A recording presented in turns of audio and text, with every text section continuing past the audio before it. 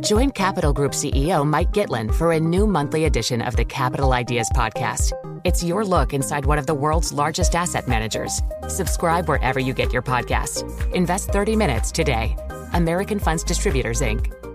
It can be hard to see the challenges that people we work with every day are going through. I'm Holly Robinson-Peete. Join us on The Visibility Gap, a new podcast presented by Cigna Healthcare. Download it wherever you get your podcasts. Good morning, it's Friday, the 29th of September here in London. This is the Bloomberg Daybreak Europe podcast. I'm Caroline Hepker. And I'm Stephen Carroll. Coming up today, global stock markets are on course for their worst month in a year as bond yields hit decade highs. US workers prepare for missed paychecks as a deal on government funding remains elusive. And we have exclusive reporting on how London's 3-decade boom has pushed black residents out of the capital. Let's start with a roundup of our top stories. Global stocks are on course for their worst month in a year as markets adjust to central banks keeping interest rates higher for longer. September is likely to be the worst month of the year for the S&P 500, while stocks in Asia and Europe also look set to post their biggest quarterly decline of 2023. Erin Gibbs, President and Chief Investment Officer at Gibbs Wealth Management, says many investors are now looking elsewhere for more reliable returns. Why would I take the risk of this stock that's going up and down and all over the place when I can get a guaranteed 5% in a 2-year bond? That safety, risk-off type of mentality. Investors that for decades really just wanted to be 100% equities. They didn't even want to talk about your bond allocation, not until well into retirement, are actually looking at them as real value and real options. Erin Gibbs says the equity risk premium now makes it hard to justify investing in large portions of the global stock market at the moment. Well, the equity market rout comes after last week's Federal Reserve meeting appeared to finally convince the market that higher bond yields are here to stay. And the Fed chair, Jerome Powell, says that people need to appreciate what they're trying to achieve. One of our goals is to influence spending and investment decisions today and in the months ahead. That will only be the case if people understand generally what we're saying and what it means for their own finances. Jerome Powell there, he made the comments at a town hall with teachers in Washington. The bond market does seem to be hearing his lesson as yields on global government debt hit decade highs this week. The offices of the AI chip giant Nvidia have reportedly been raided in France. According to the country's competition authority, investigators raided the offices of a business suspected of, quote, anti-competitive practices in the graphics card sector. While the statement doesn't name the company in question, the Wall Street Journal reports that it is Nvidia. The move suggests that there is now an increased focus on the chip maker's dominant AI role. Shares in Nvidia have risen by close to 200% this year. US government funding cuts off at midnight tomorrow night due to the standoff in Congress. Government employees deemed essential will still be working, but they'll do so without pay. The president blamed hardline Republicans for the looming crisis. Extremists in Congress more determined to shut down the government, to burn the place down, than to let the people's business be done. Bloomberg Economics says that a longer shutdown might actually help Biden's electoral chances, according to past polling models. The shutdown won't affect the Federal Reserve, but some economic data releases may be delayed. HSBC's head of public affairs is stepping down after controversial comments about the British government's handling of its relationship with Beijing. A source tells Bloomberg that Sherrod Cowper-Coles will leave the lender next month. In August, the former diplomat apologised for calling the UK weak for allowing the US to guide its business dealings with China. Germany's Chancellor Olaf Scholz says that a trade war with China, quote, obviously will not happen. The leader of Europe's biggest economy appeared to dismiss the EU investigation into China's electric vehicle subsidies. We are not working protectionists. We want to sell, to say it, our cars in Europe, in North America, in Japan, in China, in Africa, in South America, in all the places. But this means that we are open to get the cars of other countries also on the market of Germany.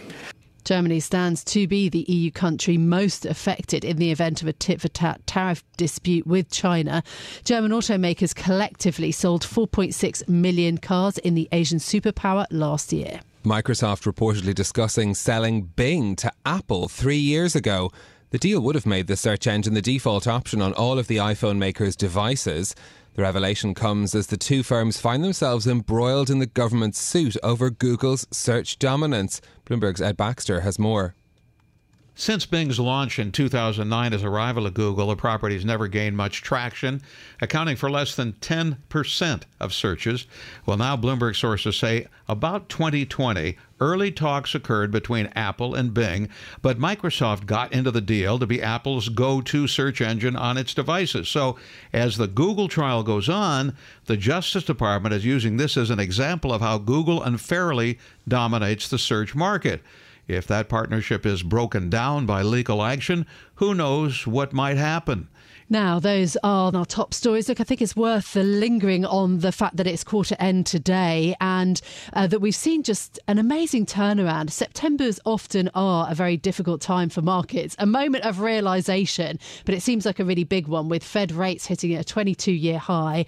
The 10 interest rates rises that we've seen from the ECB does actually seem that bond markets have now sort of woken up to that new reality that we've been talking about on Bloomberg Radio and elsewhere for a long time. You know, the message from policymakers about higher for longer, that does seem to be sinking in. So stocks having, really quite a difficult time. Although actually, yeah, it's certainly been a month of reckoning for those markets. While you've been thinking about the markets, Caroline, I've been thinking about fashion. Have you?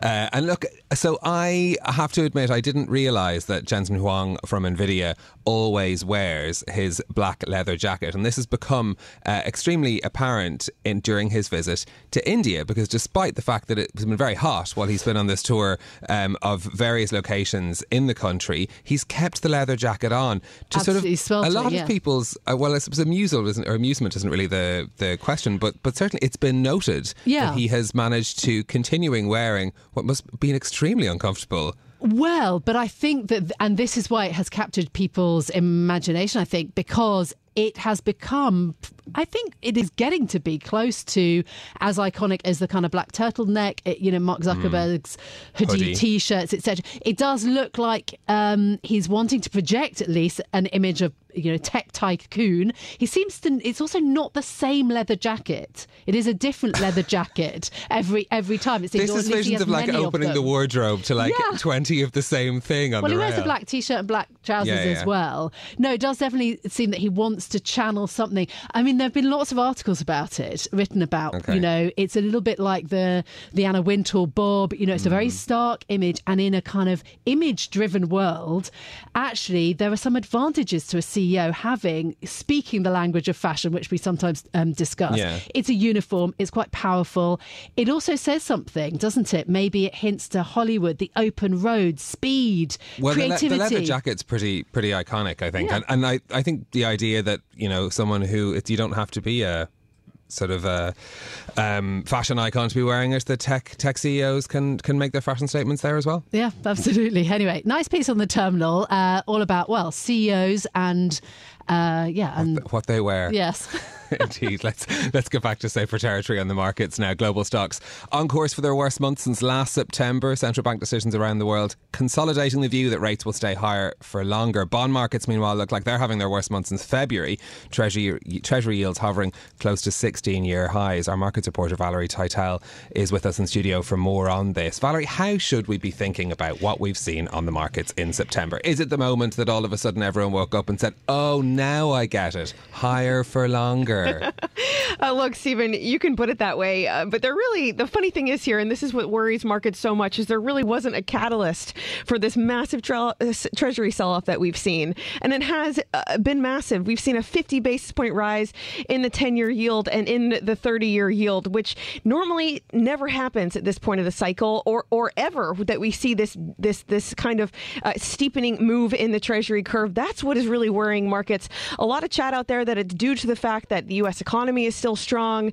The U.S. government is still spending a lot of money, meaning they'll be issuing a lot of treasuries. So supply and demand does play into this, as well as the fact that the U.S. economy, globally, is still the standout as to how well it is holding up to all these rate rises from the Federal Reserve. Yeah, absolutely. It's also that German Japanese yields are following the same path. Is the economic data fitting into all of this? The funny thing is, Caroline, is that we have had some economic data, but none of it has really been a surprise over this last month, right? This move in treasuries has not been spurred by a big upside surprise in GDP. That's not what's really spurred it. And I think that is, again, what the worrying thing is here. What is driving this treasury move? Because it is not only having an issue on U.S. assets, with the U.S. stocks having the worst month since September, but then globally, we're seeing JGBs tempt the Bank of Japan to buy more to defend their yield curve control. We're seeing what happened in the UK yesterday. UK yields spiked 20 basis points yesterday on no new news, just because of this jitters around this treasury move. And German yields as well climbed 15 basis points intraday session yesterday on little news, just this jitters around why are these treasury yields moving higher and what is going to stop them. They're continuing this morning their trek higher. Yeah, this latest step from the Bank of Japan worth noting, because it's only happened in the past few hours. What more can you tell us about what the Bank of Japan has been doing? So they the last time they intervened, the 10-year yield, which is where their intervention is focused on, the 10-year yield was around 65 basis points. They came in and intervened when the 10-year yield hit 77 basis points. But it wasn't a big market move overnight. We thought before that maybe their trigger for intervention was a 5 basis point rise intraday. That didn't necessarily happen today, but perhaps they're just seeing what's happening in the treasury market and really want to cap the rise of these Japan yields. Because yesterday, 10-year yields broke through 75 basis points for the first time in over a decade. We hit a new high in 20-year bond yields yesterday, and overnight tonight we hit a new high in 30-year bonds. So perhaps that pressure from the treasury market just tempting the Bank of Japan to intervene in the market to keep yields anchored. Okay, Valerie, thank you so much for being with us, taking us through the market stories this morning. Our markets reporter, Valerie Teitel.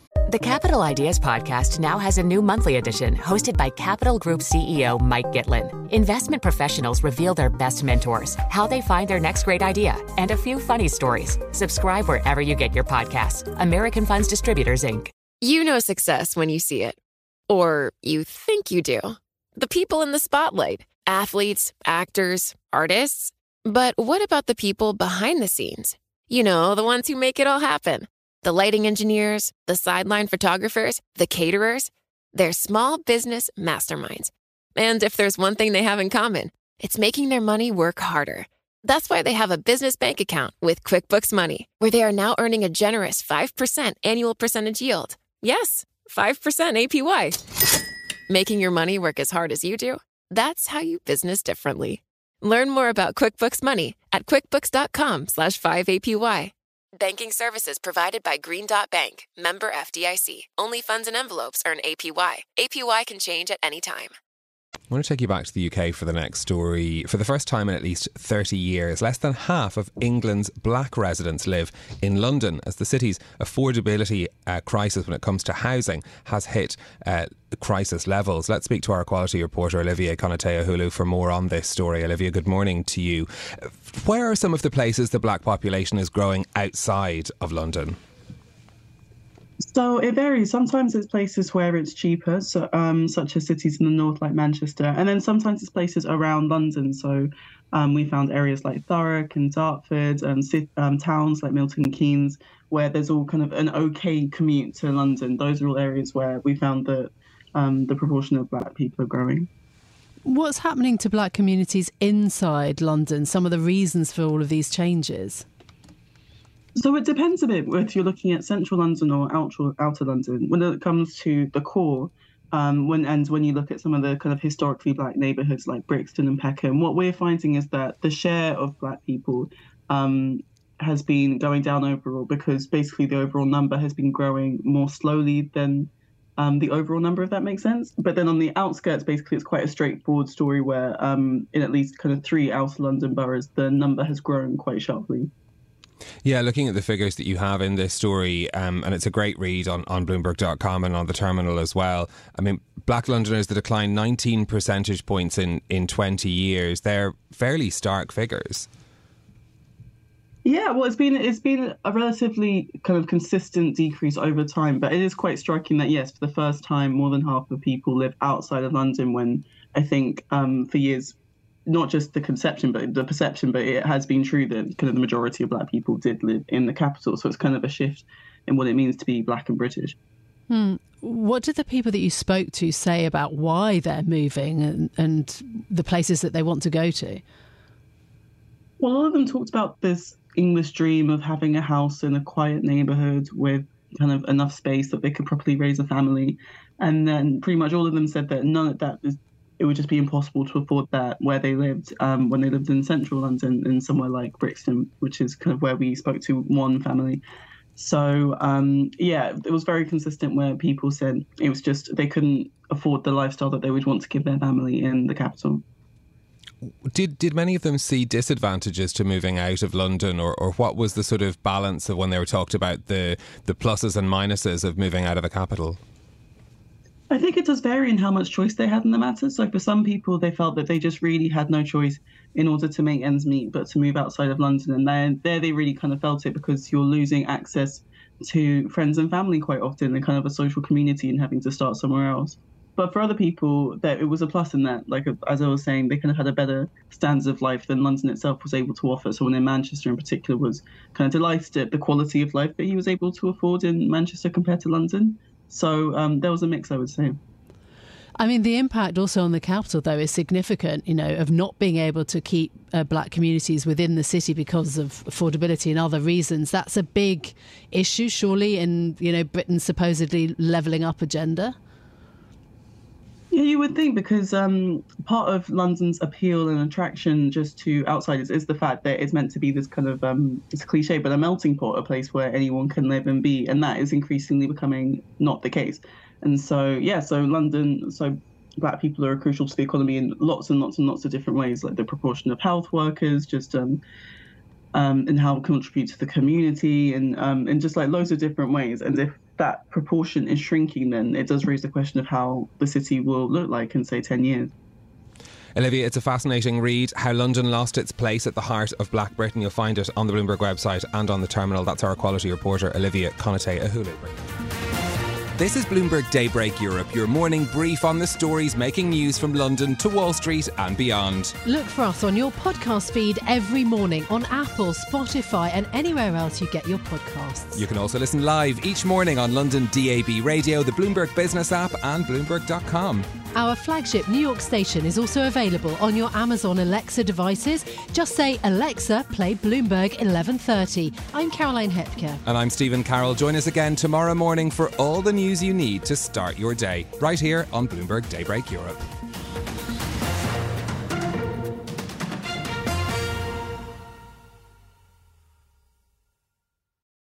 Collaborate for a greener future at the Bloomberg Green Festival, a groundbreaking celebration of the thinkers, doers, and innovators leading the way. From design and culture to technology, science, and entertainment. Hear from inspirational speakers and immerse yourself in climate solutions. July 10th through 13th in Seattle. Title sponsor, Amazon. Official airline, Alaska Airlines. Get 20% off using promo code radio20 at BloombergLive.com/Green Festival.